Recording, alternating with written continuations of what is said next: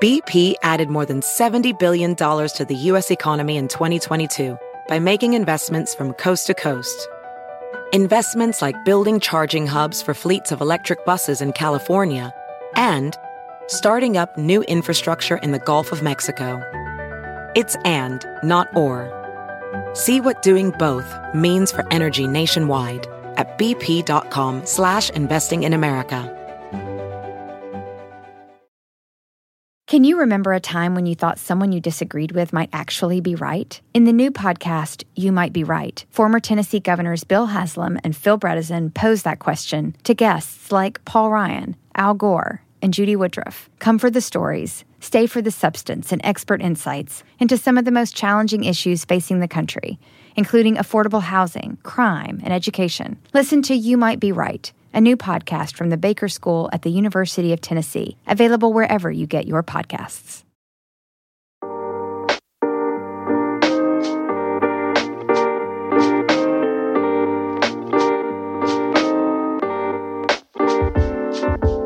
Welcome to the Diversity Remix, only provocative conversations at the intersection of business, politics, and culture. I'm Charlie Echeverry. And I'm Jesus Chavez. This week's episode, Courage or Cringe, featuring Garnet Heraman and William Crowder.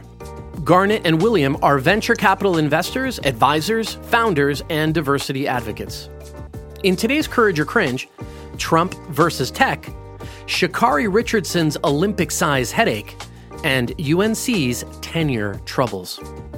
Is the former president's class action suit against the titans of the tech industry a fool's errand manufactured to fundraise and promote a 2024 presidential run?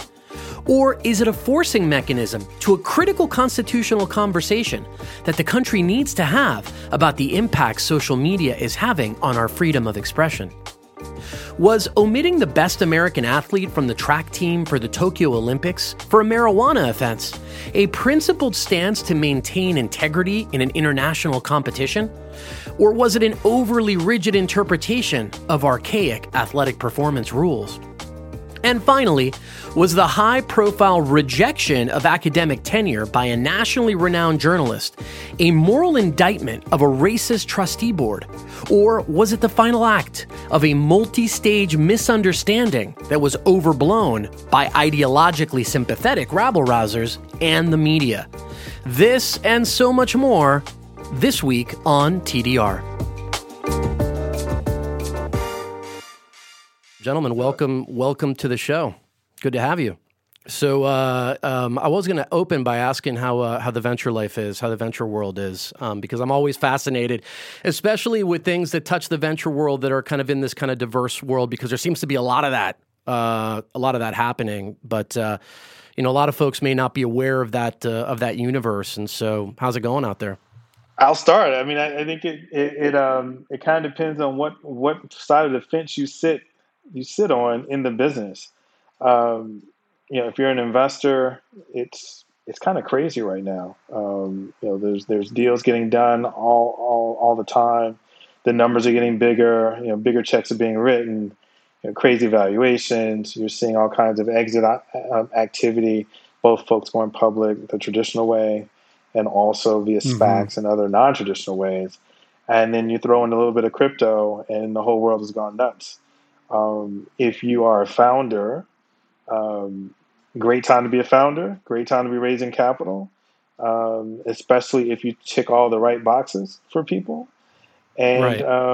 And then the other piece of this is kind of where we are. The two of us are in the process of speaking with individuals about raising a fund. And that's a whole different experience. To be raising capital is one of those things that I don't think people realize how difficult it is until they actually try it. It's really a challenge. Yeah, I think we can attest to that one firsthand. William, in the sense of raising capital as a fund, have you seen a clear shift in the level of interest of LPs, et cetera, to actually want to invest in more diverse focused funds? Because we know a number of folks that are in that space. And while I would say the trend takes a really long time to get a fund put together, with everything that happened last year, it definitely seemed to accelerate. So I'm just curious from your perspective if you saw a similar type of trend. And is that trend slowing down, speeding up, about the same? How do you see it going? Oof. Yeah, that's a great question because it's got a lot of different answers to it, and Garnet definitely chime in on this as well. Um, I mean, look, just to be completely honest about it, because I was involved in fundraising before the Hmm. incident, the murder in the streets of Minneapolis took place, and it was extremely difficult to be someone who looks like me and looks like Garnett as well, especially if you had an idea of investing in diverse founders. It was next to impossible to pull that off and to do so at scale, and certainly to do so at scale and to do so in a timely fashion. You didn't have an audience that really wanted to have that conversation. Yeah. Post Despite all of the PR to the contrary, perhaps out there, right? I mean, Well, interestingly, yeah, that's a great point. So, interestingly, there was a lot of PR about it from the standpoint of, hey, we think there's a problem. We know there's, less than 2% goes to black founders. And like everyone knew the statistics, they yeah, knew those for 10 years. But when it actually it came to the point of, hey, let's do something about it, that's where you started to see the pullback. that's Right. right. And Rubber then meets the road. rubber meets the road when it's time to actually write the check, right? Sure. Yeah, And yeah, yeah. so when Mr. Floyd was murdered, and then you had the fireworks of the summer, which were in many ways the press releases that everyone was rushing to push out in June and July. Like, hey, we're sorry. Hey, we got to do better. Hey, we want to do something. All those types of things. Um, you know, we saw, we witnessed the talk, we heard the talk, we did the talk with a lot of Yeah. these people. But when it came down to, okay, so what are you going to do about it, and what's the dollar amount that's associated with you being an investor in a fund? Yeah. That's where everything, you saw the pullback again, and you saw the delay. And so fast forward to where we are today, just to tie that off, I think that what effectively happened was that everyone pursued the traditional channels last year. We're going to give money to this cause and that cause and these folks, and we're going to do this, and we promise we'll add somebody black to our board, and like all the traditional things. And eventually people realize that, hey, this isn't going away. People are still in the streets. We're still stuck at home. And this time might actually be different enough Yeah. that we got to come up with something else to do. And people became more open to the idea of, hey, maybe we should be investors in diverse managers. And let's consider that. And that's Right. a small set still. And I think the thing Yeah. that people have to recognize is that the folks that have said they're going to do this, and we can name these different corporations, we can just rattle them off to you right now. At the end of the day, the sum total of their commitment to this is minuscule. Because the people that really haven't changed have been the institutional investors, the ones that have all the real money. They're not coming to this party. They didn't even change the avatars on their Twitter accounts to make them black last year. Like this is a big thing that has gotten not as much coverage as it needs to, and there needs to be a lot more discussion about where are they and what are they going to do. Well, So, this anyway. will be the beginning, hopefully, right? So Jesus, Yeah. the way I would parse it, William did a great job talking about the chronology of our experiences as founders, right? What we were joking about at the beginning of this recording. I would parse it this way: there was a clear acceleration on philanthropy and governance, right? Clear acceleration post George Floyd. And there have been a couple of, I don't know, spikes and then dips, right? Crests and troughs on anything to do with investment.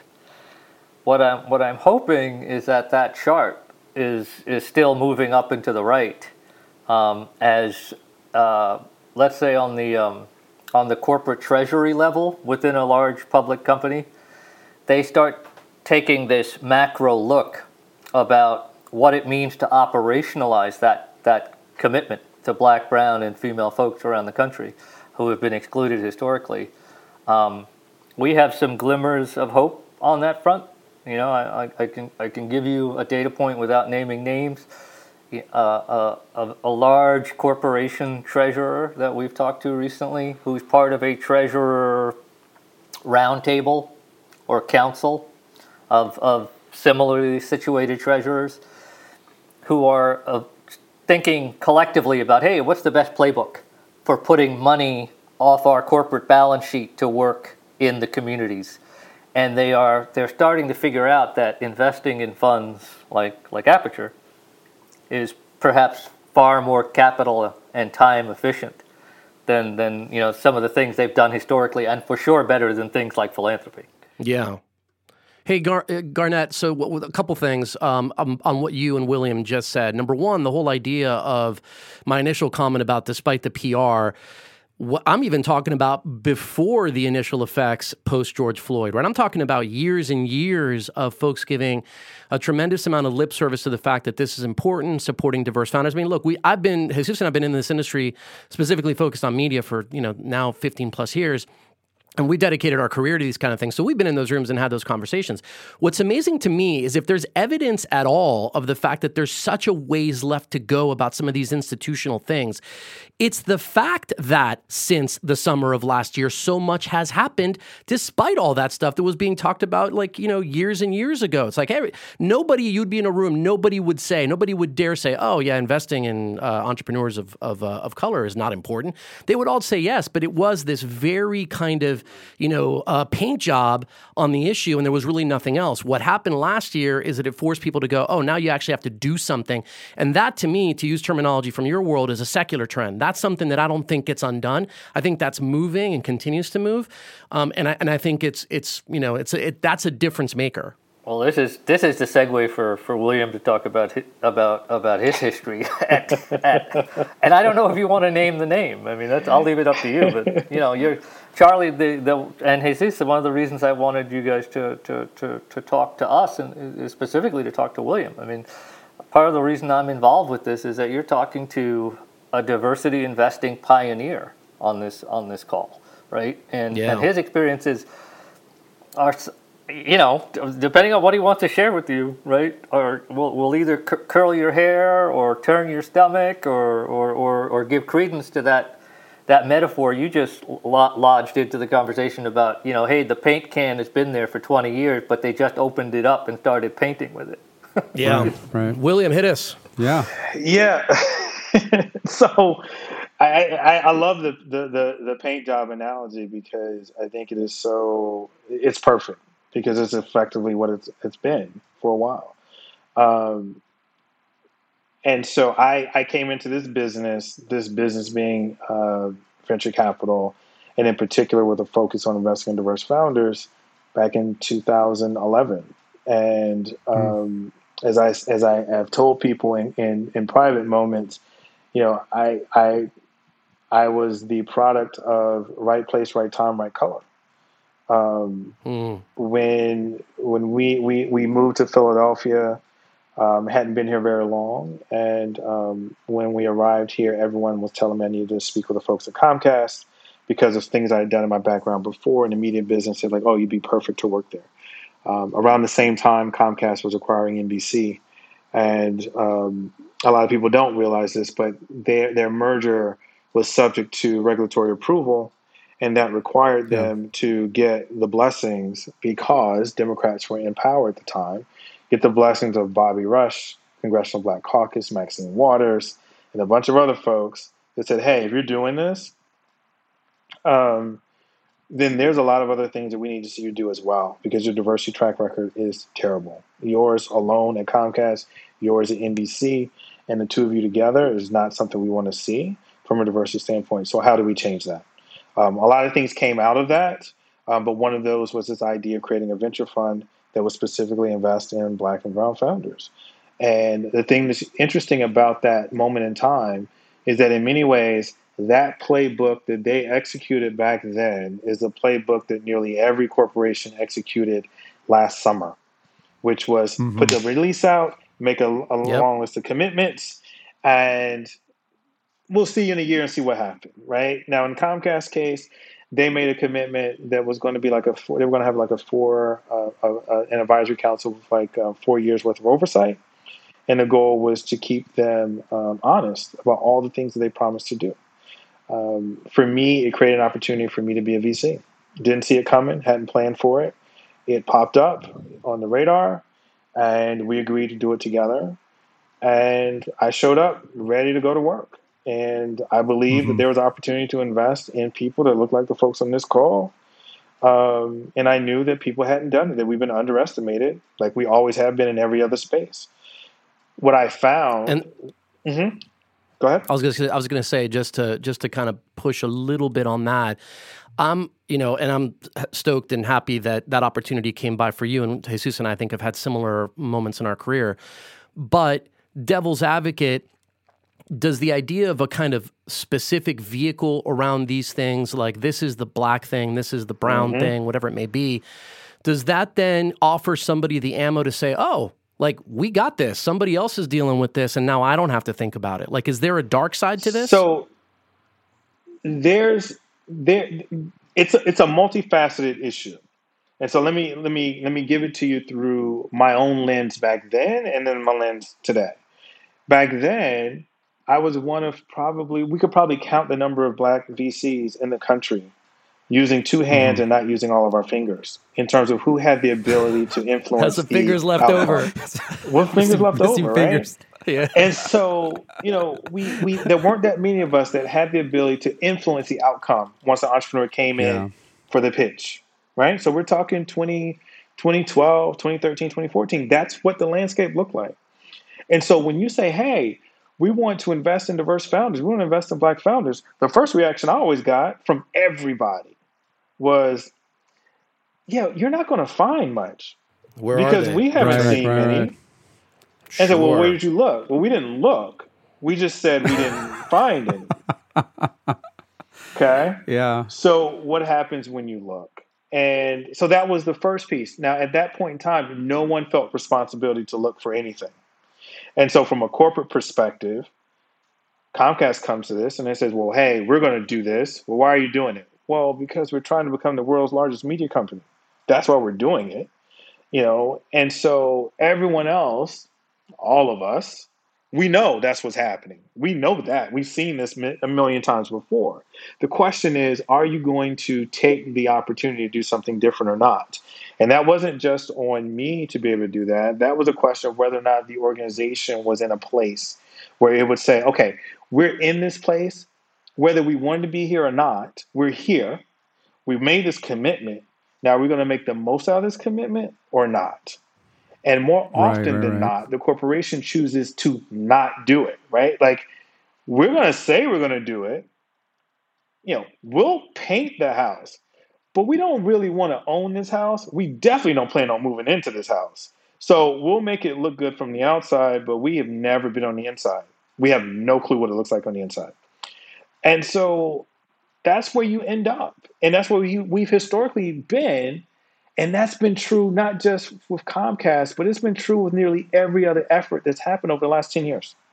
That's how we end up where we are today, coming out of 2020. And all of a sudden you have all these different people that are running their own funds or want to raise their own funds, and they're getting capital from these different corporations that made all of these commitments.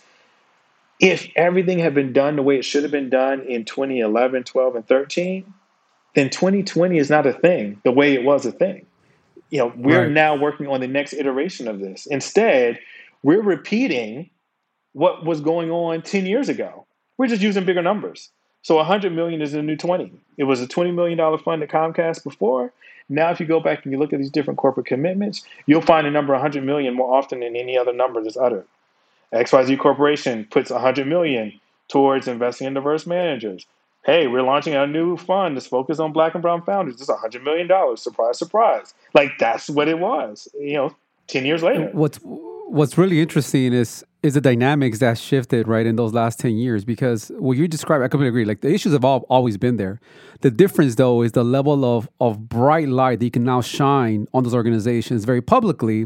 Yes. That is driven through social. Like, there's an account that we talk about quite a bit that started last year. I forget, it was I think an agency that puts together that literally took the logos of organizations on Instagram and then gave them like a white shade of it. And you can literally, it's based on how many diverse executives were in that company. There were some logos that you could, the degree of whiteness, you couldn't even see them. Like, they were all on white backgrounds. Like, you couldn't even see it. It was proportional to the degree that it was. But that kind of ability to then turn on the heat.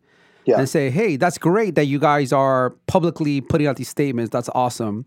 But then when you look just slightly under the hood, it's very quickly to see that you're not living up by these values that you're claiming to actually, do. And I think that's the difference, right? Because you're right. All this, was the same way 10, 20 years ago. But I think now this is why, when we think about this idea that consumers are the ones that are driving this change. And consumers and employees, frankly, is that they're pushing the organization to say, hey, now we have to live up to these things that we want to talk about publicly, because it's much harder to hide that now than what it has been. And I think that's part of the issue. I think part of the difference, I think, that we're seeing. Charlie, there's something really insidious behind the way that you asked the question, and I don't mean that you're insidious, but it points to something that's really special about what we're trying to do with Aperture, right? So if you let people hive off small capital vehicles, and it's okay for that small vehicle to be black and brown and only invest in black and brown folks and female folks, there's something very cynical and co-opting about that. And I don't know if that's where you were headed, but that's where William and I have been headed, because we're headed in sort of in an opposite direction with the scale of what we're trying to do. And really what it boils down to, what's insidious about, what was behind your question is there's no normalization about, folks looking like us actually writing the check. That's where we're headed, right? And so there's a handful of large, 100 plus million, folks out there, $1 million funds run by black and brown folks out there, but it's still a minuscule number, to William's point earlier, right? And we haven't gotten anywhere near that point where society in general looks at it as, quote, normal or normalized, that folks who look like everyone on this call is writing the check, right? That's where we're trying to get to. And it's one of the weird things about our fund, right? Because we have the ability to invest in, white folks. I mean, and that's one of the genius strokes, about William's fund thesis. Well, in my opinion. Yeah, well, it's great that you mentioned that. And just as a, kind of my sort of maybe the parting thought on this for me anyway, but philosophically, so you guys understand sort of where I'm coming from, especially as it impacts your world, of which I'm not an expert, okay? But the way I see this is it's all a question of phases, right? These sort of moments that we've been going through historically. The first one, in the case of your world, the kind of financial world, Jesus has heard me say this many times, is the idea of like, okay, we have to get our own house in order. And a lot of this happened post George Floyd. Some of it was happening before, but certainly not with the level of urgency that it is now. So we need to make sure that the people inside our fund or whatever look more like the rest of the world, right? That's like great. Step one, like make sure your money managers and the people who are placing the bets kind of look reflective of the world. That's kind of like one thing. The next thing was, what has begun to happen more, which is let's find these entrepreneurs that are black and brown. That requires changing your watering hole. That requires looking in different places you haven't done historically, different schools, blah, blah, blah. But it means investing in people who look like, other folks out there, but don't necessarily look like me, and supporting their ideas. To me, the next phase is supporting, people who have ideas that impact those communities in an outsized way, that add value in an outsized way to those communities, irrespective of who they are. So, and maybe there's 4, 5, 6, 7, 8 steps after that to get you eventually to the place where we're looking out at the world with this kind of sensibility and this perspective, and it's a good thing for everyone involved, right? But like I see it as phases, and I just equate it with the experience we've had in media, which has been the same. It's like, hey, we've got to like hire some Latinos, and then maybe we got to put somebody in charge of all the Latino stuff, but then nobody thinks about it besides that guy. And then ultimately, like, oh, let's just invest in this because it's good for business, right? So anyway, that's just high level perspective. So let me push back on that a little bit, Charlie. And I think everything you said is 100% right. But then in the context... Except for the part where I was wrong. Right. But Go ahead. But in the context of where we are today, the issue I take with that is at this point, I'm done with it. I'm done with the sequential approach or the sequential expectation, because what's effectively happened is that the people that we've been literally waiting for decades, they're slow. And they will slow play it as much as they can. What happened last year is it forced a lot of those sequential steps to start to operate in parallel. And those things happening in parallel, good way to think about it, right? Because what it does is it challenges it challenges any individual. The moment you say, I need you to walk and chew gum at the same time, everyone's like, oh my God, hold on. And so, well, no, I need you to walk, chew gum, I need you to breathe, I need you to do a few other things as well. Like, there's a lot that needs to be done. And I think the issue here is that, the opportunity for the sequentialness of the progress was literally 10 years ago, right? Like that was the opportunity. And what we found was that no one wanted to do it, right? No one wanted to jump on the bandwagon. No one wanted to believe that there was opportunity. No one wanted to step outside the boat, get a little wet, see that they could actually swim. Like no one wanted to do that. And interestingly, what happened after that moment was that we had Me Too. And when Me Too hit, the heat map went that direction. Diversity became synonymous with Me Too and the response to that because that was something everyone could relate to. I tell people all the time, like, if you decide you don't want to be around Black people, there are places in this country you can go and you'll never see one. I've been there. I've been that first Black person the kid ever saw. I don't know if it scarred him for life or not, but he definitely was surprised. But you can't get away from women. So this notion of having to confront that issue and having to deal with it, you can't run from it. So we had to deal with that. And we still haven't fully dealt with it. But it allowed everyone to say, that's going to be my exit ramp. I'm going to focus on that, right? And then something else happened that brought you all the way back to where we were before. And if we'd have dealt with it back then in parallel, we wouldn't be at this place now trying to deal with it again. And I think what you're finding now, which is very different in the landscape today than it was when I first started doing this stuff 10 years ago, is that the entrepreneurs that look like the folks on this call have raised their game. There are more of them. They are better at it. They've studied. They recognize the opportunities, and they're ready to go for it. And that's a different generation of founder than what we had on the landscape before. And so I remember I did this talk years ago, and it was about being undeniable. And so at any given point in time, someone's going to tell you, no, you didn't get a job. And you can blame it on a lot of other things, but at the end of the day, you were undeniable for whatever the reasons might be. And I think that what we're seeing now is that people are challenging that notion of deniability and saying, I'm bringing the team to the party. I'm bringing the skill set to the party. I got a massive problem, and you're the one with the issue because I've done everything I was supposed to do to convince you that this was worthy of investment. And now I got a few more options that even if you still tell me no, I'm going to go over here and I'm going to get the capital from them and I'm going to go and blow this thing out the water. Yeah, and so it's time to see that. But I think that so when people ask me, well, what do you think I should do? Like, should we do this or should we do that? And corporations ask us that all the time. And I say, no, the answer is do it all.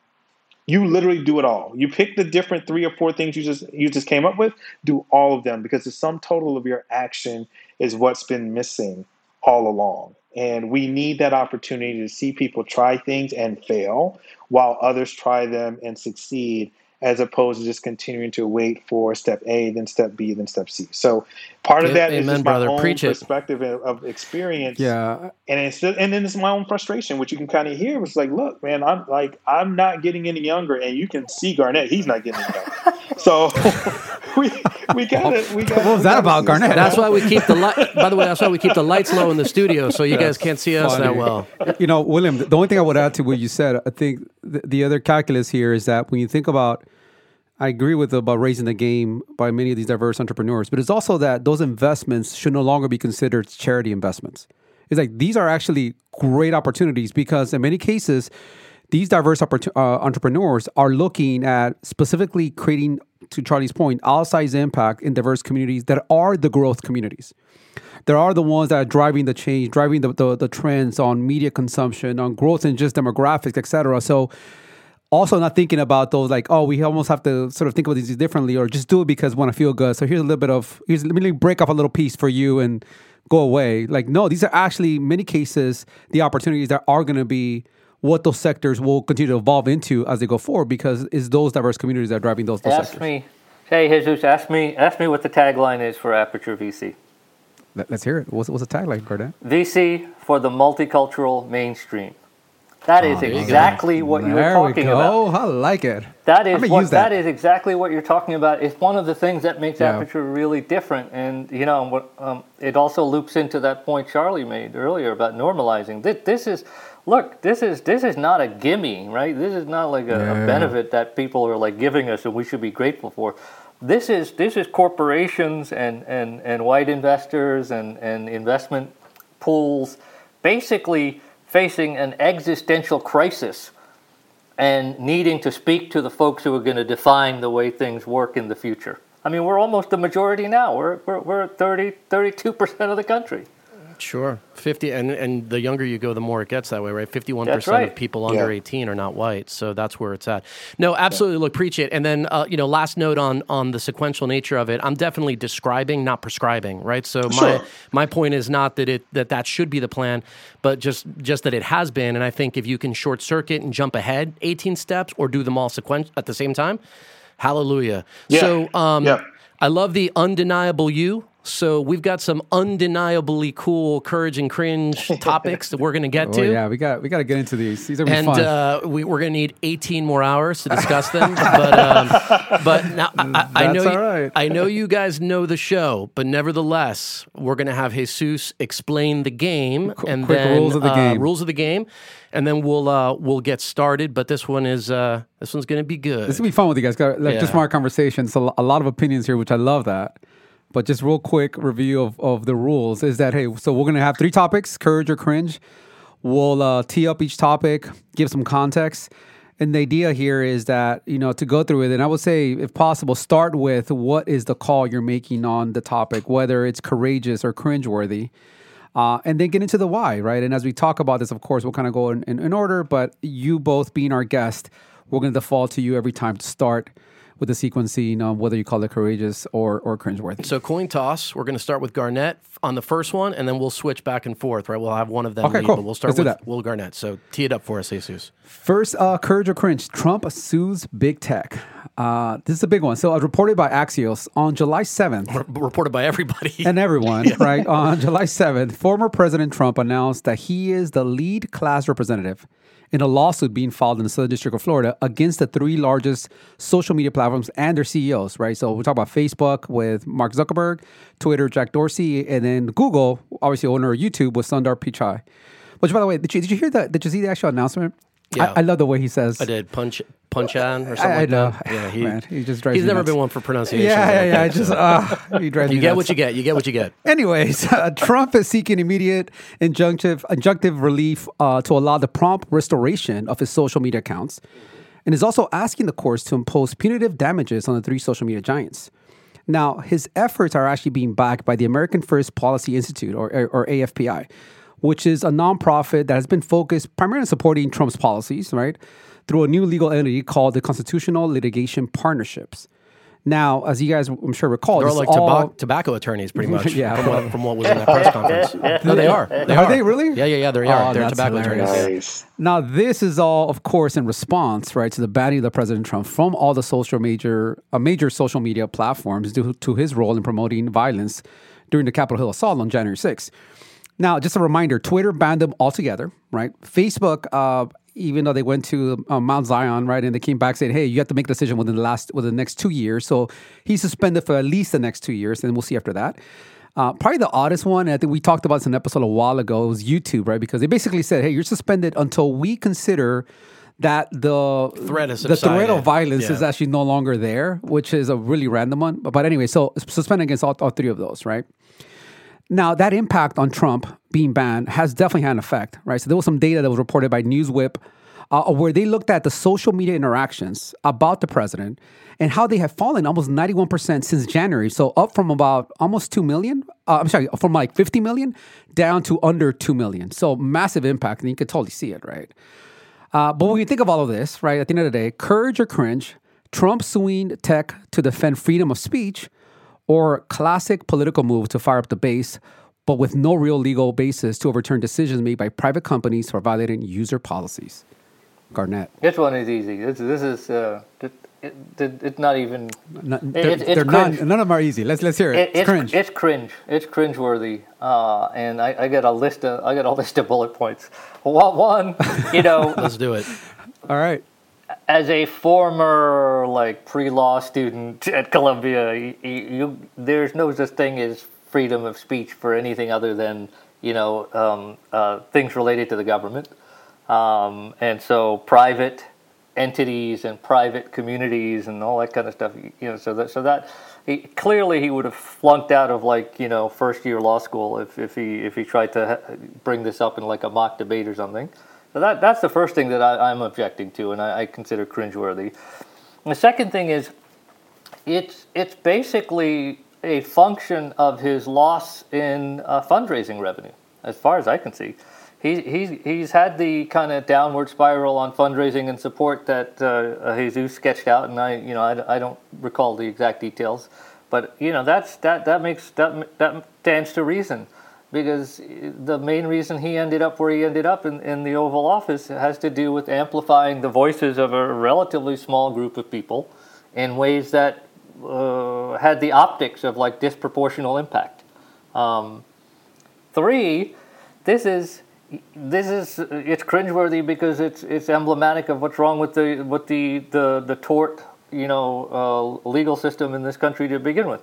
Is that this is a frivolous lawsuit thrown by a guy who basically has a history of doing 20 or 30 of these over the last couple of decades, and who never follows through.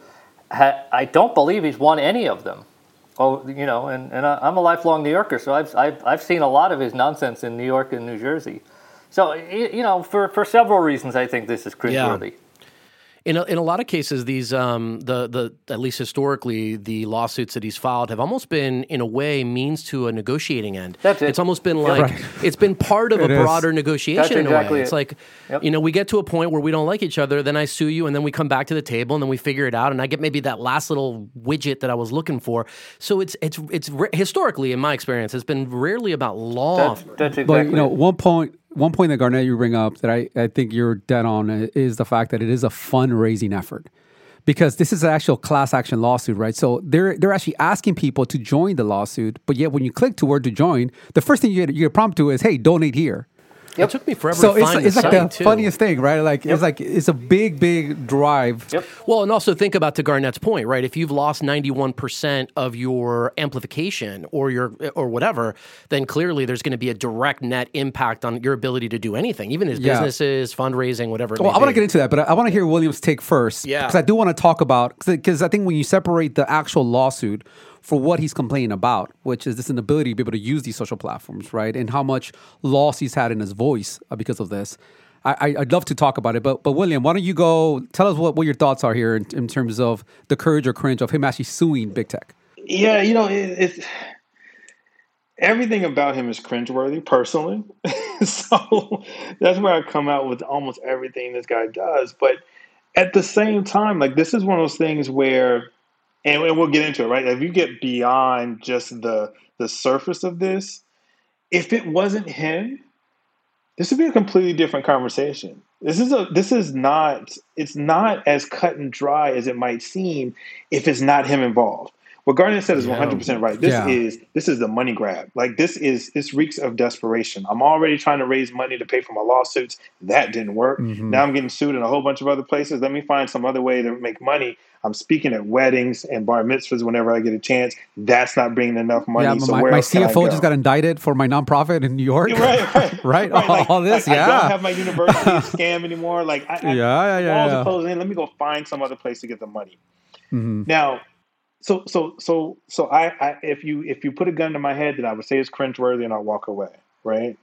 Now, the other piece of this, which I think can't be lost, is he is desperate. And if he becomes president again, then he keeps himself out of jail. So at a minimum, it's I literally don't have anything to lose. And so why don't I pick a fight with the biggest bully I can find, and the one that I think will galvanize the most people to join me in that fight, either by pressing the button and giving me money or giving me their support to take down big tech, because quite frankly, big tech screwed this whole thing up because they're part of the reason why we got them to begin with. So they're trying to put the genie back in the bottle. They've been trying to do this for years, and they just basically put themselves in a really difficult position. And now it all comes down to relying upon the legal system to save you. And it's a legal system that he helped create because they put so many of their judges into the system anyway, all the way up to the Supreme Court, that he's willing to risk it because he's like, you know what? Who knows what could happen? I was president, so anything literally could happen if my name is involved with it. And when you've got that kind of risk associated with it, you're never 100% sure that it's going to be an easy deal. You don't know that you're automatically going to win at every step of the way. And you know this guy, he doesn't even have to win to say that he won. But you give him one victory out of all of them, and from his perspective, he went undefeated. And his followers have kind of done the same thing. Yeah. No, I agree with you. Because look, the reality as a soundbite for the base to go after big tech, even if the lawsuit does absolutely nothing, I think that definitely helps. To your point, even if there isn't actually funding, and I think it will actually generate funding. I think people will donate. But even if if it's not massive success on that, and there won't be an answer, right? Like, so the thing, there won't be an answer to this case before he runs again. So when he runs again, he'll just be saying, if you hate big tech, I'm your guy. I'm fighting against big tech. Who else is out here suing big tech? Not my opponent. My opponent's protecting big tech.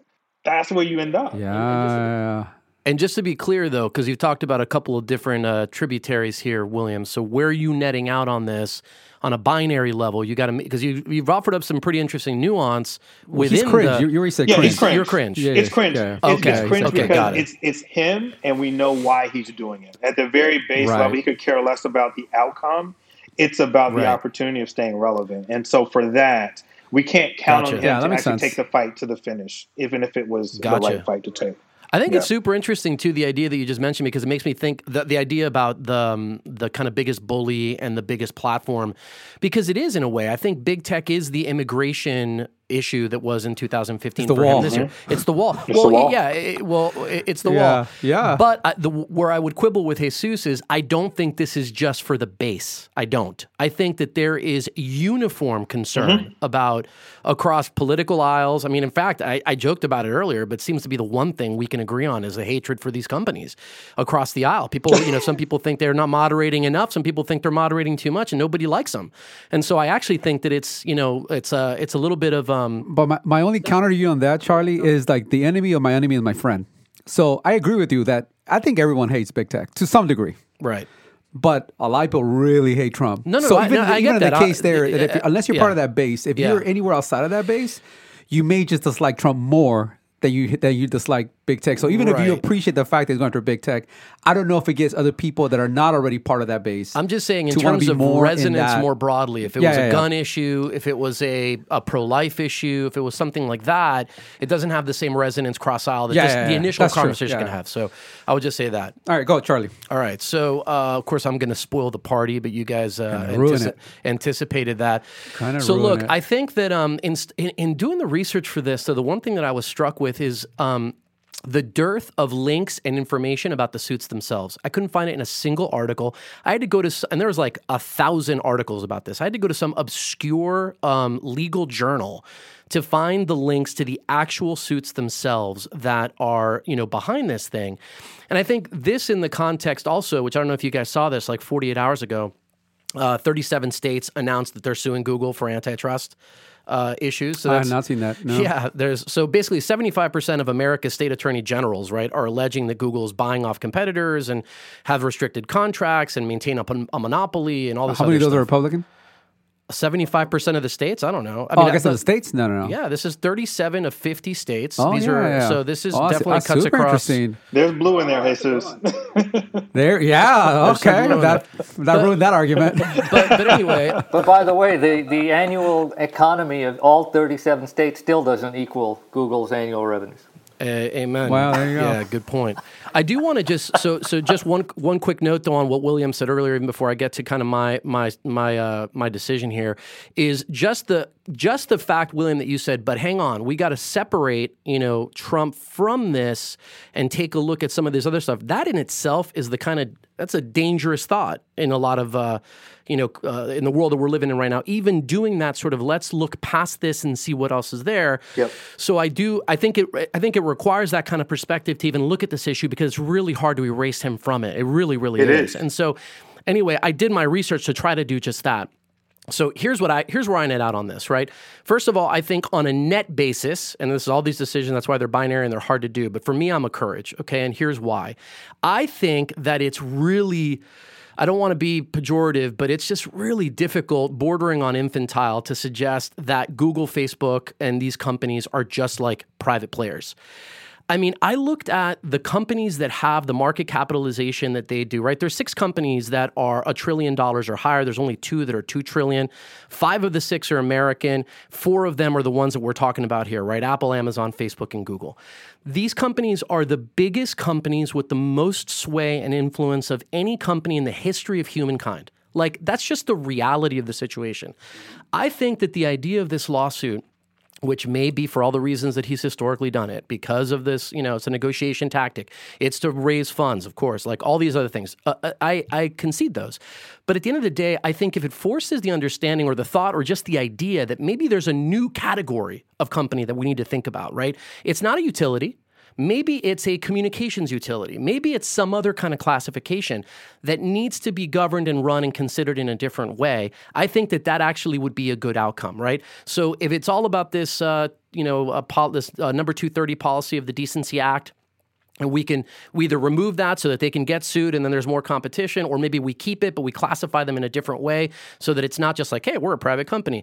Yeah, they're a private company that's run by 4 people that, like, depending on what they decide, can have a massive influence on who gets seen and gets to communicate in the world. If Google decides that they don't like, our company, like, we're sunk. We can't send emails, can't get websites, can't do all that stuff. So I net out on Courage because it potentially could force that kind of conversation, and we're talking about just a level of company or just entity that we just have not grappled with or contended with in the construct of what these laws were meant to address. And I don't mean it just for our country, I mean it globally. So that's where I'm at, because I think that conversation needs to be had. And I think if this helps bring it about in some way, maybe not related to this lawsuit, maybe something that comes as a result of it, I think ultimately that's a good thing. So, I mean, that's part of it. That's a really interesting way of looking at it. I got to tell you, but there's going to be a big leap that needs to get made from a legal and a definitional standpoint, and that's around this notion of ownership, right? So if it's not owned by the government, it's going to be hard to, or partially owned by the government, like it might be in certain parts of Europe, right? Let's say, actually, or Asia. Come to think of it, if it's not owned or partially owned by the government, it's going to be hard to. It'll be hard to make that sort of free speech case. Yeah, and I think that's, hearing you describe it, Charlie, I think you bring up a lot of points that are all really interesting, relevant. No, not relevant, I'm sorry. All really interesting, but none relevant to this actual lawsuit, right? In the context that you might as well sue for something completely related in a different country, because it has nothing to do with actually, like right now, he's suing them in Florida, which has no jurisdiction for none of these companies, right? Because these companies are actually, if you want to sue them, you have to sue them in San Francisco. I think it's for Twitter.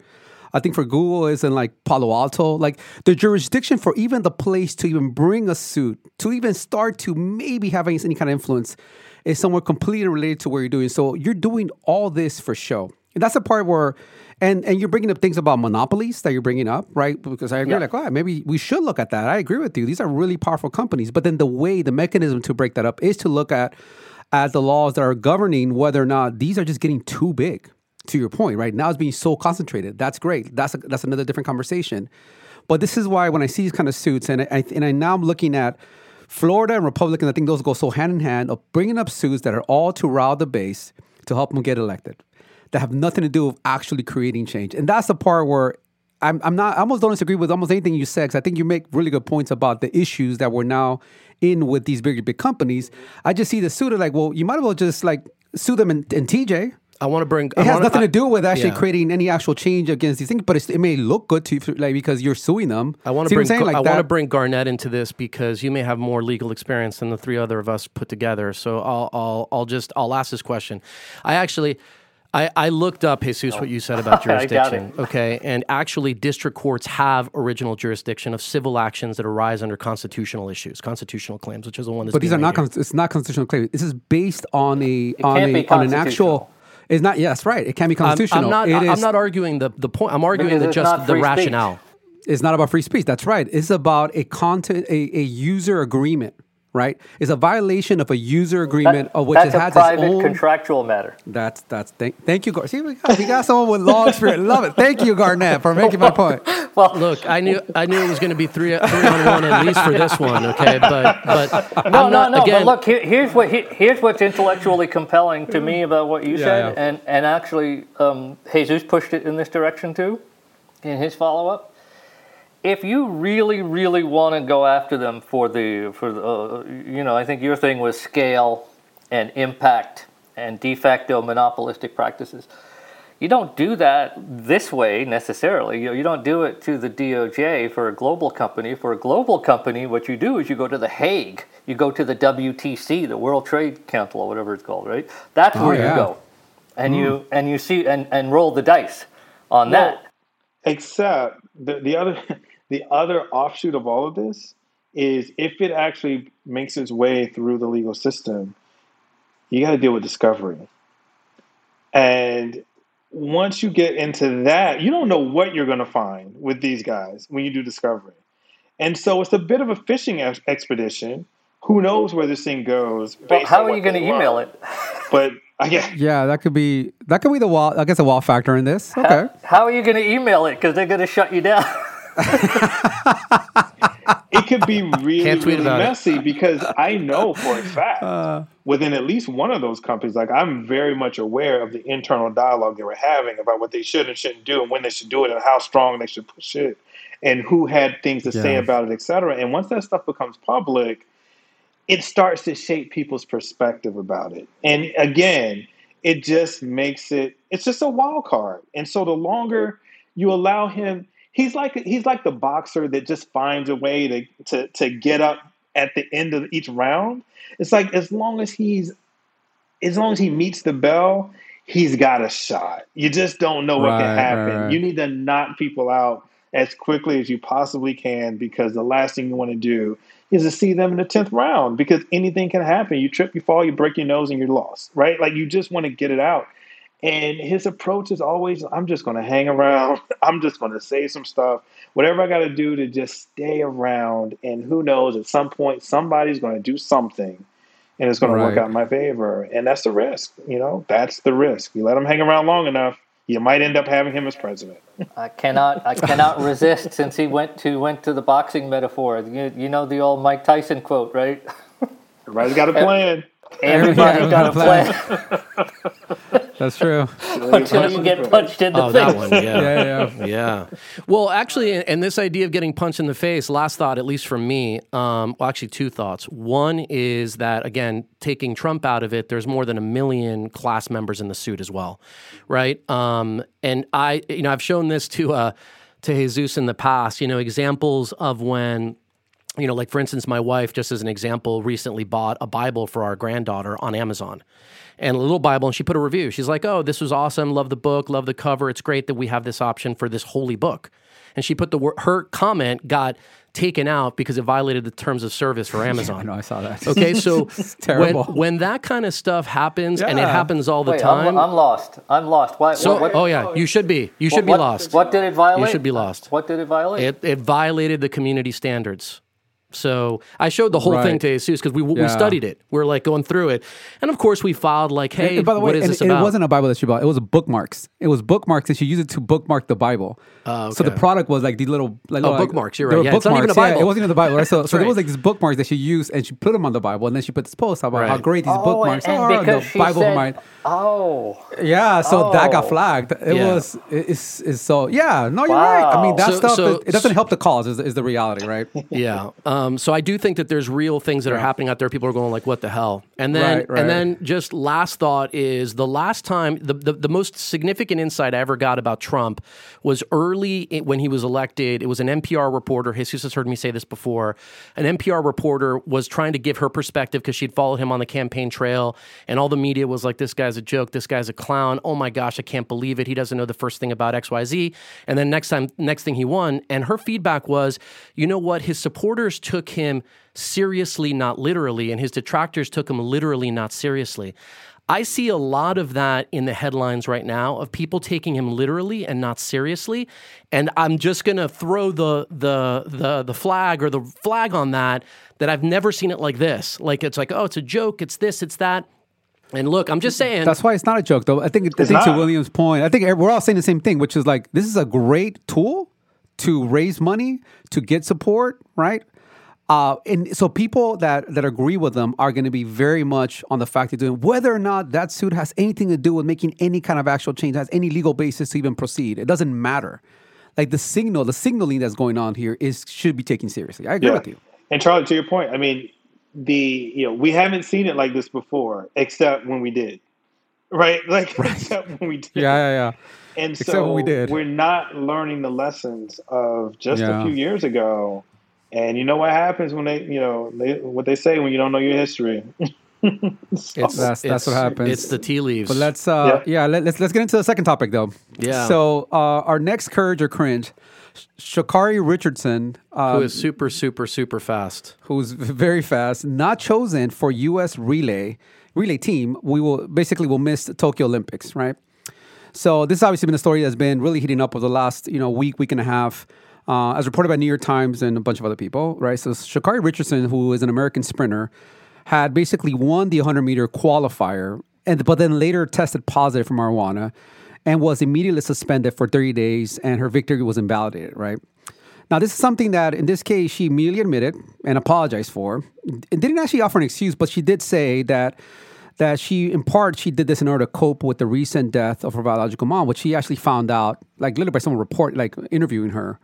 So I'm sure it sounded like they were estranged, right? But she found out from someone reporting, a reporter who basically told her this, right?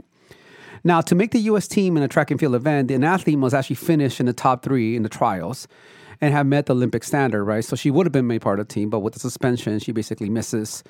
So with that suspension, she immediately basically took her out being eligible to compete in the 100-meter race.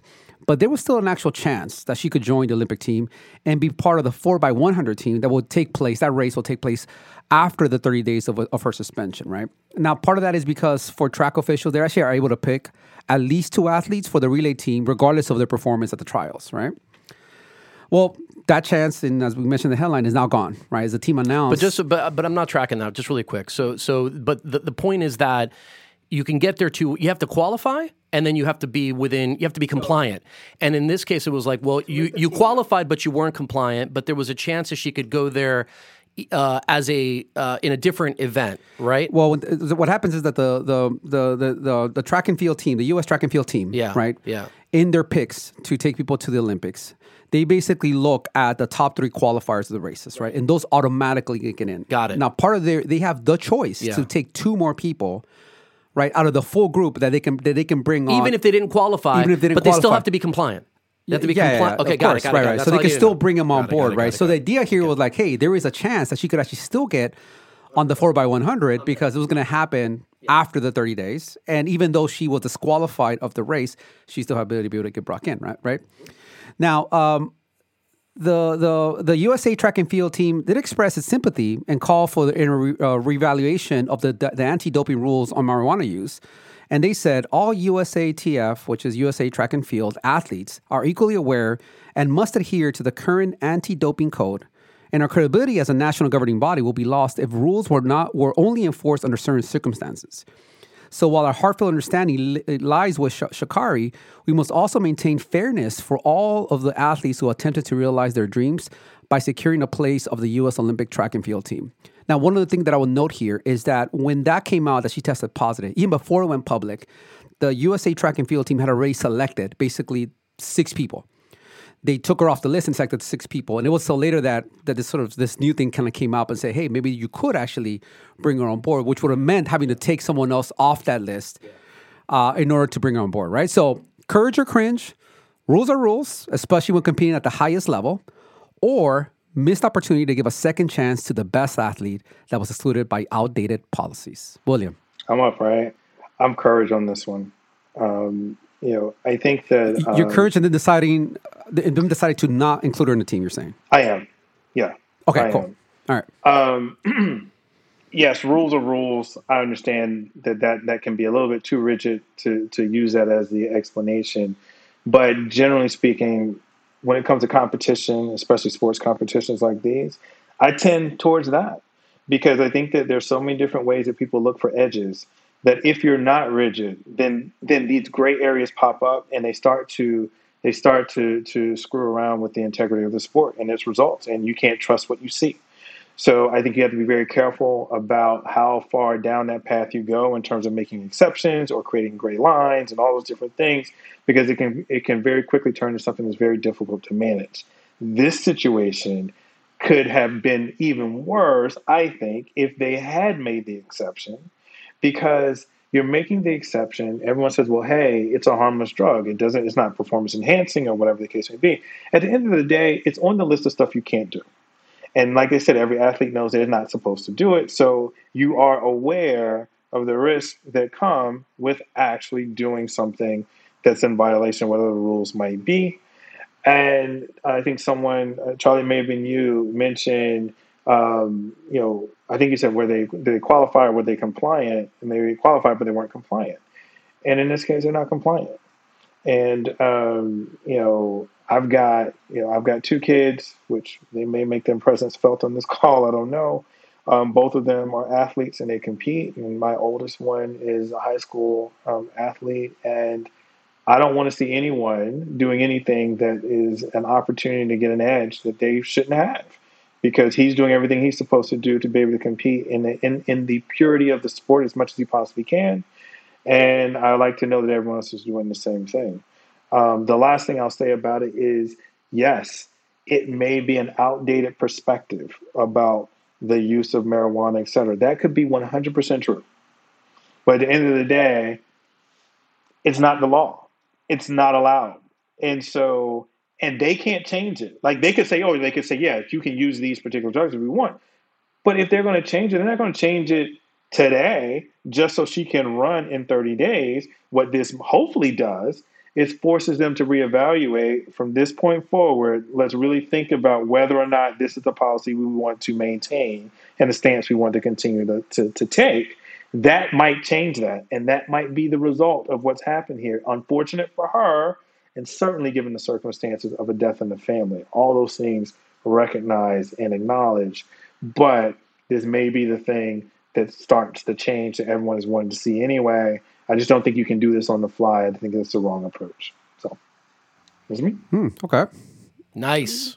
Nicely summarized. Garnet, what do you think? Mr. X-track athlete. I was going to used say, to be a runner. You did track. A lifelong runner, and I ran all the way up until college. And nice. I just got my Penn relay socks in the mail today. Very happy about that. Very nice. Okay, so yeah, as an ex-runner, what do you think? Look, as a lifelong runner, actually, what do you think? This is I think William hit it on the head. I'm beyond disappointed, on her behalf, on behalf of the country, and wanting to win as much as possible, wanting the country to win as much as possible in Olympic settings. But if the rule was not changed at the time of the actual race, then you got to go with the rule. That is what it is. I'm irritated because I feel like the delta between social policies and the evolution of social policies around marijuana use and this USA ATF and there's a couple of other governing bodies that relate to this. The delta between those two perspectives being so wide, that should have never happened. Somebody should have either trued up the rules or tried to figure out some kind of ombudsman type catch-all rule where you could make an exception for something like this. Track and field it's not just USA, right? I mean, it's part of like global governing bodies, and you can't make a unilateral decision just about the US, especially not if you're competing on the global stage. So, all of that said, I have to come down on the side of courage, but I'm cringing all the way through it. In terms of getting... We're doing it reluctantly. Yeah, if she was... But in terms of getting on the same page as it relates to marijuana use, I mean, the reality is this country can't get itself on the same page as it relates to marijuana use. I mean, let's be honest about that, right? Like we actually are allowing legally, sort of, now in a whole number of states, but not really federally, right? It's like, but we're not really going to pay attention. We're going to, just kind of look the other way a little bit and let it kind of continue to happen, continue to evolve. And so what hope do we really have of having a more progressive view as it relates to marijuana at a global stage if as a country we can't even get it together here? Yep. No, that's a good point. And people are pointing out the fact that Biden is a little bit slower than folks had hoped. He might be in terms of going to a higher level in the taxonomy, going to the federal level and making something happen, and then pushing the change downwards. Right? He's definitely been slower than I think people expected. I have just want to give a little bit of context here on my thoughts on this, and I can't think of any kind of pot issue without contextualizing around the fact that I ride motorcycles. And I can tell you, I've been riding motorcycles since I was 6 years old, many of them on street, and a lot for 20 plus years here in California. And when we legalized marijuana, like every time I go out now, just every single time I ride, every time, without exception, every time, I'll ride next to somebody who's smoking weed because I can smell it. And you don't notice that when you're driving a car because you don't smell these things, right? Mm-hmm. And I can tell you that has exploded given the recreational easing of marijuana. Wait, so who's smoking the weed? Is it another motorcycle driver or a car driver? Or? Another car. No, the cars. In the cars. Like, I mean, and if you don't believe me, like I always tell people, it's like, because I'm always encouraging people to ride bikes. I think it's like there's no greater thing in the world. So get on a bike, come out, and just smell the air. And so the idea of having people that are like high, and it turns out, I didn't think I was going to talk about this, but my son actually was riding last week and he laid the bike down. A guy literally in a Prius cut him off, and he had his girlfriend on the back, and he dropped his bike. Thank God they weren't hurt, but they smelled pot too. Right. And so I think about all of these things in this context, right? So it's hard for me to divorce that thinking from all this stuff. I'm fine with hemp, fine with, CBD, fine with the medicinal uses of marijuana, but speaking specifically about its recreational context, like I just can't get on board. So that's one of my starting points, just so you guys are aware. Now, having said all that, 100% on board with William. I think that like the reality of it is we're talking about Olympic athletes. We're talking about where a fraction of 1 second actually makes the difference between gold and silver. We're not talking about, and no offense to your kids, obviously, that are track athletes or high school athletes, so are mine, but we're not talking about high school athletics. We're talking about sports at the highest level where advantages can actually make a significant difference. And the fact of it is, as you already said, that these are actually named substances in the USADA protocol for Olympic athletes. So it's literally named, like this is something that doesn't qualify. Now, in terms of the performance, I had no idea, so I did a little bit of research, and apparently there is some data and scholarship on what it does and what it doesn't do, and there's pretty good data on its ability to reduce inflammation, to treat muscle spasms, to do a variety of different things, which you could see, at least from a recovery standpoint, giving you an edge over your competitor. So for all those reasons, this one's easy for me. It's courage on the decision. Having said all that, I think we all need to take a page out of Sha'Carri Richardson's book, because she, first of all, talked about it, said it was my fault, shouldn't have done it, and like pretty much hasn't said much since then. And it's like, man, that kind of like, that showed like a real sense of integrity, in my opinion, where a lot of these things can spin into these kind of tabloidy sort of deals. So anyway, I'm encouraged. No, I think with her, I think she handled it the best way you could possibly handle it. Immediately own up, immediately apologize, and say, hey, I knew I was breaking the rules and I broke it anyways. I do think it's a very cringe decision by the track team to not find a way to have her on it, because she is by far the best athlete. Oh, she's wicked fast. And I think if you if you are number 6 on that list, Jesus, number 2, you missed my joke. Yeah, exactly. It's all that pot she's smoking. If you're number 6, number 5, number 4 on the list, you know you shouldn't be on that team.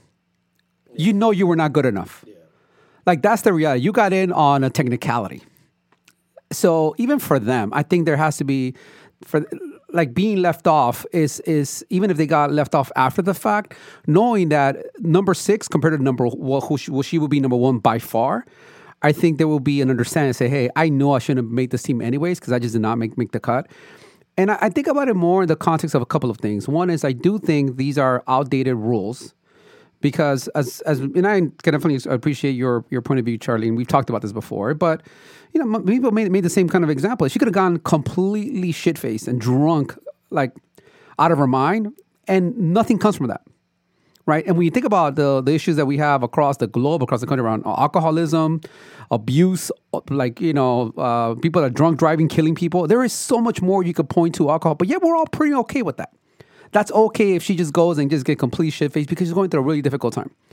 So putting that aside, I think it will be in a moment that we're coming off, 2020 with COVID, with all these different issues, and so many people struggling with mental wellness, and someone that's going through a really hard time, and getting the opportunity to the best athlete to be able to have another shot to get on here on something that she really was like, she didn't even asking for it, but I'm not saying because she's asked. I'm simply saying, I think it could have gone a long way of saying like, hey, there was a really human moment that this young person who's 21 years old made a mistake and owned up to it immediately, but she's still the best athlete that we had in here. I think it would have gone a really long way of saying that even when we make our mistakes at the highest stage, that as an organization, we realize that there could be circumstances that go beyond just sports that we can consider and actually bring her back onto the team.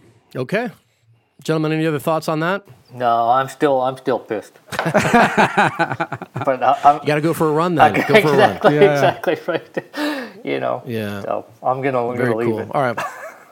Well, less athletics but still more controversy on this final Courage or Cringe. Final Courage or Cringe. So high-profile UNC professor refuses tenure based on race-motivated reasons.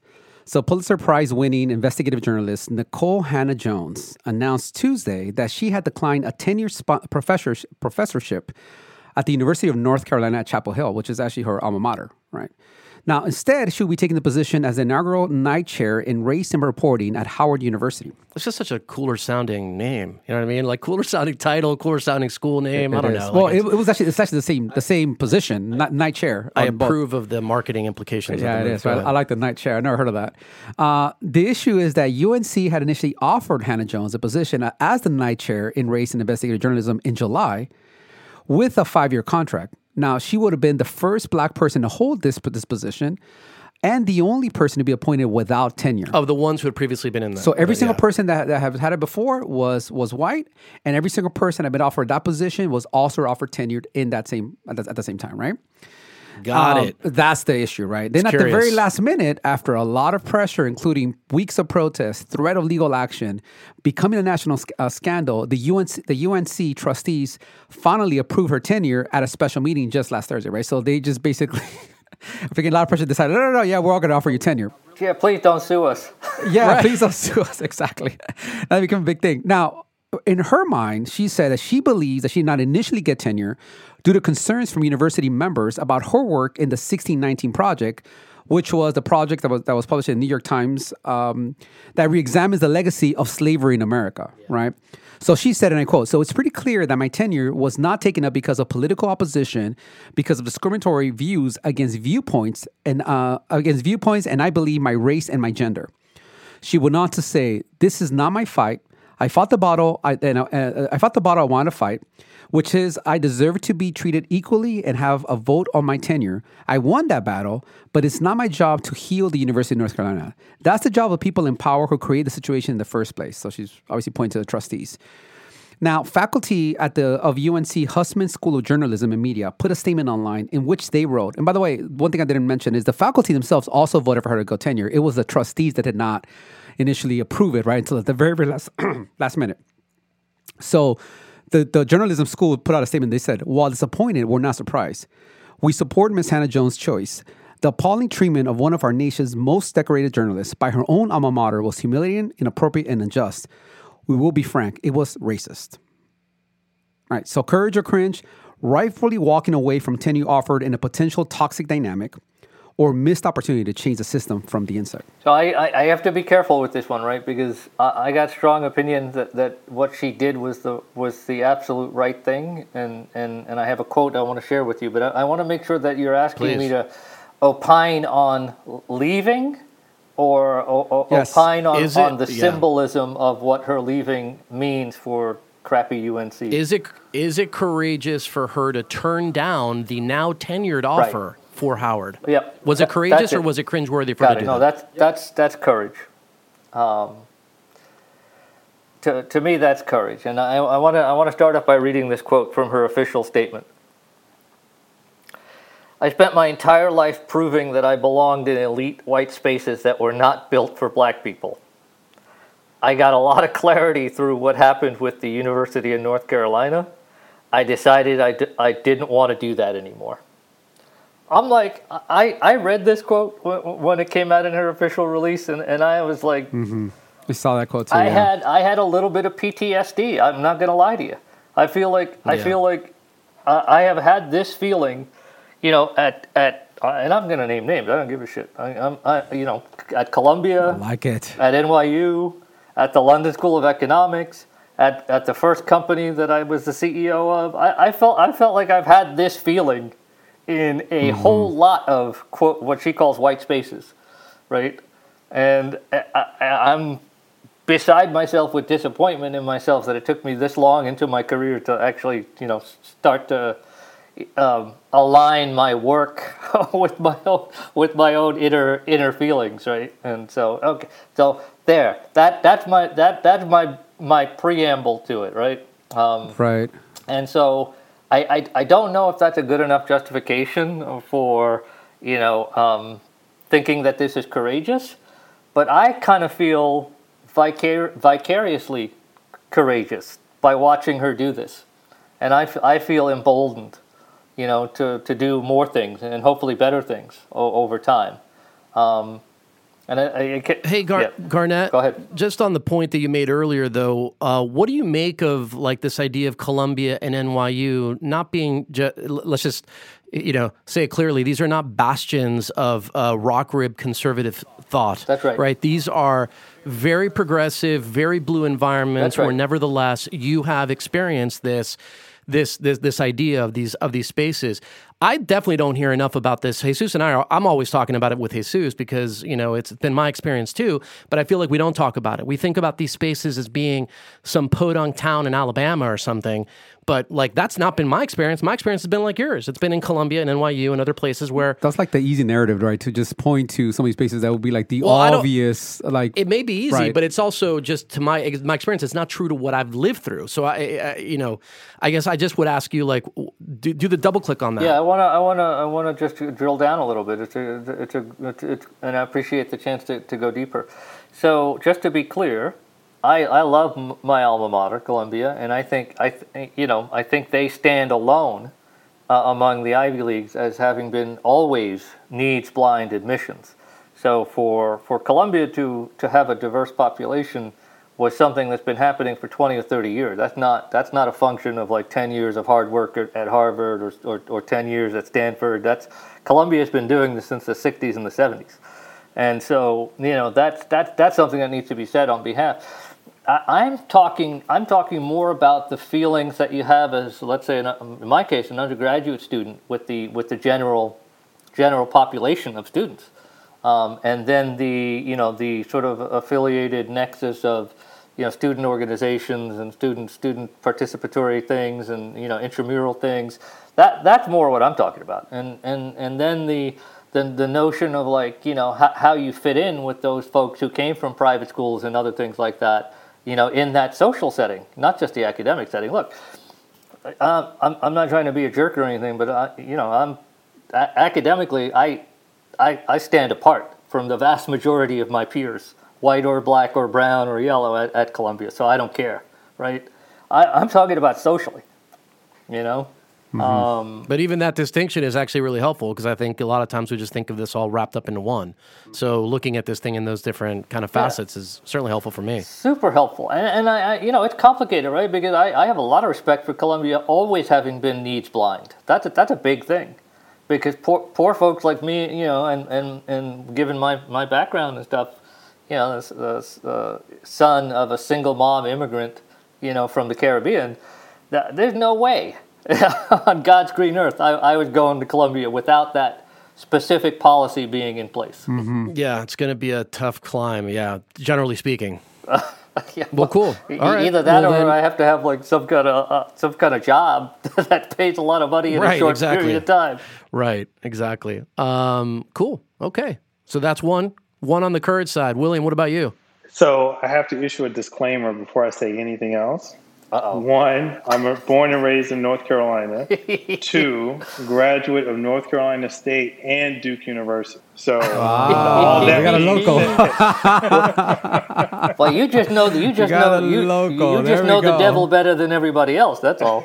Literally, the blue devil. Oh man, that's right. So with all of that said, I'm 100% courage on this. I think that this is probably one of the best lessons of where we are as a nation when it comes to this particular topic in these types of situations. You have one of the more progressive states in the South, which is saying a lot because that's effectively oxymoron. You have a woman who is a graduate of the institution and a black woman who's a graduate of the institution.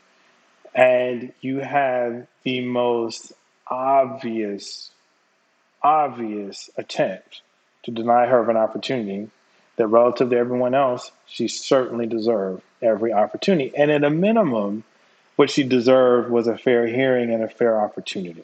Now, if you do everything that you're supposed to do, you evaluate her, and there's some questions about the work that she did with 1619, and there's some questions that can be asked, and issues that can be legitimately raised. You take all of that, and then you make a decision that says, hey, we've considered all of the facts, and we don't think it's right for you to be here at this university. Okay, fine. If you make that decision, you say, no, this is actually where we want you to be. Okay, fine. That's perfect, and we're done. But she didn't get that. What she got was the response that so many other people get. But fortunately, in this case, we all got a chance to see it because it opened up in front of everyone to be able to see what was happening behind closed doors. And unfortunately, this is common. We know it is. And I know it is because in this case, it is my state. These are the people that I've had these interactions with people that sit in these in these places of power, these various institutions, and I know what happens behind closed doors. We know that the answers that we would expect to see aren't the ones that we actually see when it's all said and done, and therefore something else was at play. And that's what's being exposed here. When you have the faculty stand up and say, you're racist. Like, we work here and you're racist. Like, that's not, every time people talk about, universities issuing, the faculty may issue a vote of no confidence and things like that in their leadership. And everyone takes those as being really meaningful statements. I would argue that if you got the whole department saying that you're racist, that is on a whole different level of seriousness about what's happening at your institution. And so, and I gave that disclaimer because I'm not going to Tar Heel bash. Because what's happening at UNC is not unique to UNC. Because in addition to what happened to her there, in my view, the immediate response from surrounding universities in North Carolina, including the ones that I attended, should have been that decision by Carolina, shallow, short-sighted, and racist. We're not any of those things. You have tenure here. Let's make it happen right now. Let's go. And you didn't hear anything from anybody else. No one criticized the university. No one criticized their leadership. No one said a word. And so in the halls of academia, in the power suites of academia, they keep silent. When they see things that are wrong, they keep silent. Howard University doesn't keep silent because that's not in Howard University's nature. And so they didn't just get her. They got some other folks to basically come home, come to a place where they're going to be appreciated. And so in fact, the guy that's responsible for Garnet and I even becoming a team is a Howard University graduate. He's one of my best friends. We went to business school together, a guy by the name of Philip McKenzie. And I'm going to butcher the quote, but I saw something he posted the other day, which was, he said, in effect, should be a message to a lot of other people out there. Go to the places where you are wanted, not to the places where you can at best be tolerated. And that's what was going to happen to her. So people say, oh, she should have gone and changed the system from the inside. For what? Why do we always have to be the one that has to take that responsibility for your shortcomings? You fix your own house. That's not my responsibility. My responsibility is to be everything I can possibly be and to deliver everything that I've got on the platform that I can get access to, and be me, be everything about me that I can be. And if I can do that within your system, then I'll do that within your system. But what she told them was that I'm not going to do that there. You don't want me there, and I don't have to be there. I'll go someplace where I'm wanted, and I will deliver the messages and everything else that I've got, and I'm going to deliver it to the people that actually want to hear from me, or at least at a minimum, I want to be supportive of my opportunity and my freedom to share with the world what I know. That's it. And if UNC or any other university can't even deliver that to professors or to their students, therefore they can't deliver it to their students, then eventually, maybe not today, maybe not tomorrow, maybe not even for the next 5 or 10 years, but eventually what's going to happen is people are going to start to recognize that I will take my talents elsewhere too. I don't have to go there in order to become whoever it is I'm going to become and to do whatever it is I'm going to do. I don't have to go there. And that theme, I think, plays out in a lot of other spaces. It even plays out in our business, and it's a part of what we're doing with our fund, which is you can build this anywhere. And you can build this with whoever you want to build it with, but build it with the people that actually want to see you build it. And they want to help you build it. UNC said, we don't want to help you do this. We don't want to deal with you and whatever else you bring to the party. We're not interested. We're not interested in critical race theory. We don't want to talk about it. We don't want to hear anything about 1619. We don't want to talk about slavery. It's uncomfortable and it's North Carolina. Stop it. That's what they said. And for anyone that comes at her and says, well, you should have recognized all that stuff and still gone into the belly of the beast, she doesn't have to do that anymore. We used to have to do that in order to change systems. We used to have to go into the lunch counter and sit down, even though he told us not to, and all these other things we had to do. But we've now gotten to the place where we can change systems from within and from without. And we have the freedom to do it whichever way we think is the best for us. And so I applaud her for it. I think it's a wonderful decision. I think it's a great win for Howard. And again, and this is a message not just to the predominantly white institutions that I think really missed the opportunity to step in. It's a message to every other university out there, including the HBCUs. This should have been a no-brainer for any of them to get her on their campus. And they should have jumped at the opportunity. And hopefully they won't miss it the next time. Well, I think we found the audiogram for this episode that we can promote. I think you're bringing up a lot of points, William. I think one of the things that I really love what you're saying, and I think about in this case, is what's going to be the residual impact of this decision? Because if you want to make someone feel unwanted, they sure nailed it across the board, right? That's generally like they really nailed it. They got a perfect 10 on that one. And her leaving and going to Howard. And then to your point, having the School of Journalism make that kind of really strong statement, right? Obviously it's a signal to the school, it's a signal to any other academics that are there who are thinking about, well, do I really need to then stay here and try to change from within, go somewhere else? It's a message to any student that is going there, that has thought about going there. Because to me, the more interesting thing about this conversation is like when I think of UNC, and I know nothing of UNC except for watching them play basketball. I'm like, that's a pretty diverse school. Because I think about the basketball teams. Like, right? I think of Michael Jordan. Like, that's the first thing that I think comes to my mind when I think of UNC. I'm like, it's almost synonymous to me, right? And I think of all, like, watching whatever, college basketball. But even those teams are not necessarily reflective of cultures that are within these universities. And when you see how this all played out, it's just hard to imagine that the fallout of these decisions collectively are going to end with just her going to Howard. I think it's going to have probably a bigger impact to the school administration, students across the board. And I think maybe the point that you're making, William, is that maybe that's where the real change comes from. It's not so much about trying to change from within, but letting outside pressure force those that are in those power places to have to rethink the way that they approach it. Otherwise, they'll continue to have people going to other options, because there are a lot of other options. There are other options, and the thing that people don't recognize, just one other point to make here, is that the pressure, what happened at UNC came from the outside. There were people that called them and said, "Don't do that. I write a big check. Don't do that."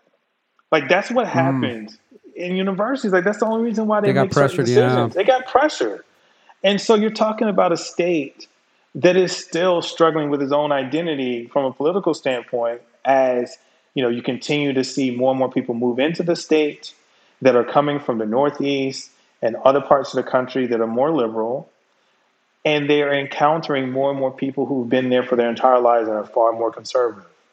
And so that conflict plays out on every one of these university campuses. UNC is, despite whatever it may want you to believe, it is still a public institution. And so it has a fair number of people that attend that university that are from North Carolina, and they bring everything with them to that environment. The same is true for the people who went there years ago, more conservative than the people who go there now. And so, but they're the ones that provide the capital to the university and makes it run. They've got an endowment. And each one of these universities, and I'll say this, if any of these universities would have said, "Hey, in the wake of that decision, we're going to step in and we're going to offer her tenure immediately," they would have immediately gotten backlash too. No question. And it just would have come down to which university president is willing to take that heat and say, "I don't care what you say. I don't care if you say you're going to pull the dollars. This is our university. This is who we are. This is what we're about. And we want her here." And because no one stepped forward to do that, she's now at Howard. Or I should say, not because no one did that, because Howard said, "We want you here," she's there. And so they took the opportunity to go get her. Individuals. Yeah, 100%. Yeah, just for the record, the demographic info, which I'm looking at for UNC right now, about 34% of the student population is not white. Which is a slight under-index relative to the general population. It gets more pronounced as you look at the individual groups. Huge over-index of Asian American students. It's 18% when the average is when the national population is about 5. Under-index in Latino, under-index in Black, and that's where sort of the mix comes in. But probably not as diverse, Jesus, to your point earlier, as perhaps other institutions are. Look, I'm encouraged too, maybe for different reasons, or at least ones I haven't heard at least explicitly as much as these. And one is that I wouldn't want to work there with people that don't seem to have a lot of integrity, because they sort of made a decision. They got bullied. They got beat. They got picked on. There was a lot of press, and they came back and said, "Oh, no, we changed our mind." It's like, well, you know what? I don't want to do that either. I don't want to work for people who are like, kind of makes it worse, right? Stick to your guns, man. Stick to your guns. Yeah, it makes it worse. The other reason is, and we haven't really talked much about this, but as near as I could find, and again, I'd really try to dig into these things and find out, well, why the hell did these people say no to begin with, right? If everybody got tenure, are they that stupid? And I just refuse to admit that people in these positions are just dumb. Like, and what came back was a couple things. One is that there was some concern that she was coming from a professional into an academic background, but then I looked at the previous people, and it seemed like a lot of them had come from professional into academic backgrounds, so that one didn't seem to wash. And then the other one that I looked at was this 1619 project, which, William, to your point, has legit historian opposition to a lot of its points, right 100%. Or wrong. Whether that makes people uncomfortable or not, it doesn't matter. You got Stanford people, Princeton, Harvard historians going, "Hey, you know what? A lot of this stuff is actually ahistorical," and so there's a real conversation to be had about that. And I think people maybe felt that, and they didn't want to give her tenure because of that, weren't brave enough to say that's why, and then they got caught into this whole PR swirl, and that's the part of the sort of racism that I'm talking about that happens, again, to bring up the point, a lot of these places, academia is, again, not a place that's like just conservatively wound up, but in these places where people don't tell you what they're really thinking. It's like somebody saying, well, in their head, they're going, "I don't like some of this stuff, it's kind of controversial, you were wrong about it, blah, blah, blah." But I'm not going to tell you that because touching that subject is nuclear. And I don't want to be the person who said that this is wrong because it's in the New York Times or whatever it is. What I'll do is I'll tell you, hey, no, we'll give you a 5-year contract without tenure. Right. And just hope you don't I'll complain. Give you a shittier version of the job. Hope you don't complain. Oh, and when you come back and do complain, then I'll get bullied. Then I'll give it to you. And it's like, man, just start with the truth. The only point that I would quibble with William on is that I actually, and this is a lot of it just driven by my Christian faith, like I actually believe there's a lot of power of being like the leaven in the dough. Like I believe about being inside the things that need to be fixed and transformed. And so I understand the like, hey man, I'm done doing this. I get that. I understand. I'm not saying she shouldn't, but I also think that if we're in those places and in those spaces, we can do a lot from the inside out. So I don't want to completely discount that. But anyway, that's me. I'm Courage.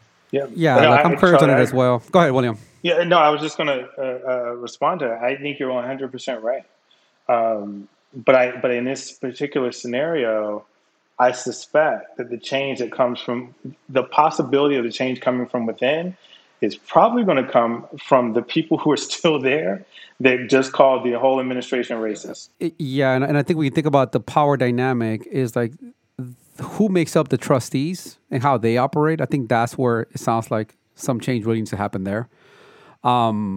Because there's obviously a big disconnect between the administration, even in this case, the School of Journalism, and the trustees at the school, right? So look, I think everything's been said about this one. I'm Courage as well for all the reasons we've all talked about. It's just when you look at this is one of those classic examples how to really screw it up.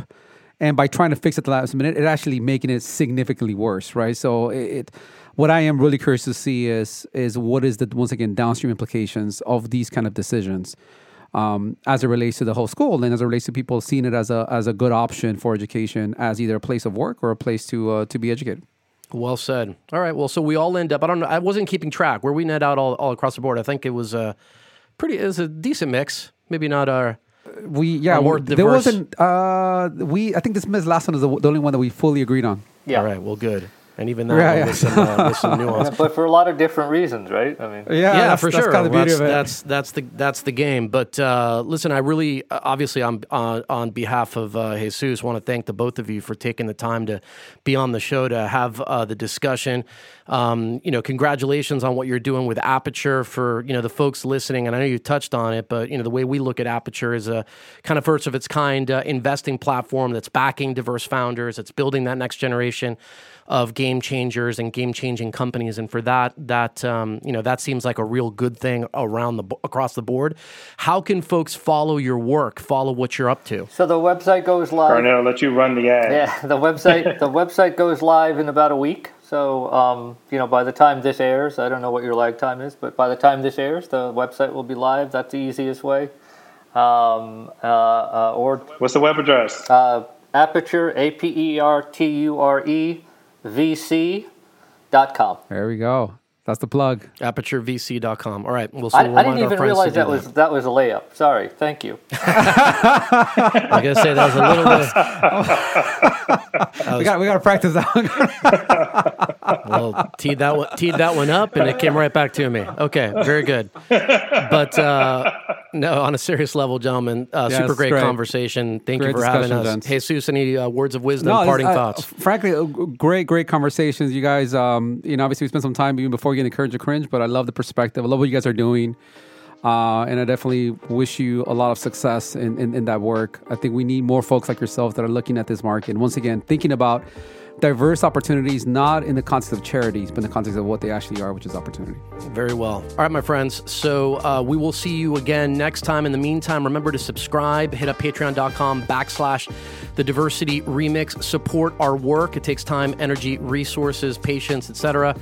to run this thing. So remember to subscribe and let us know how we're doing. And also, don't forget to check out ApertureVC.com. We'll see you again next time on another episode of TDR.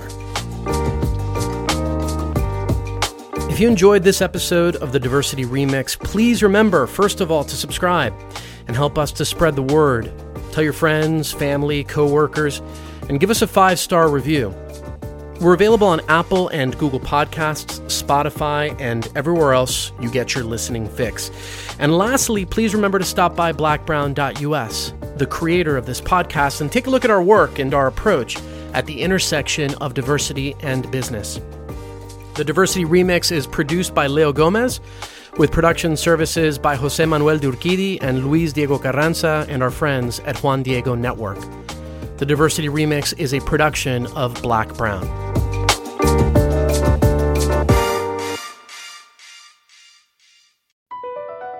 Across America, BP supports more than 275,000 jobs to keep energy flowing. Jobs like updating turbines at one of our Indiana wind farms and producing more oil and gas with fewer operational emissions in the Gulf of Mexico. It's and, not or.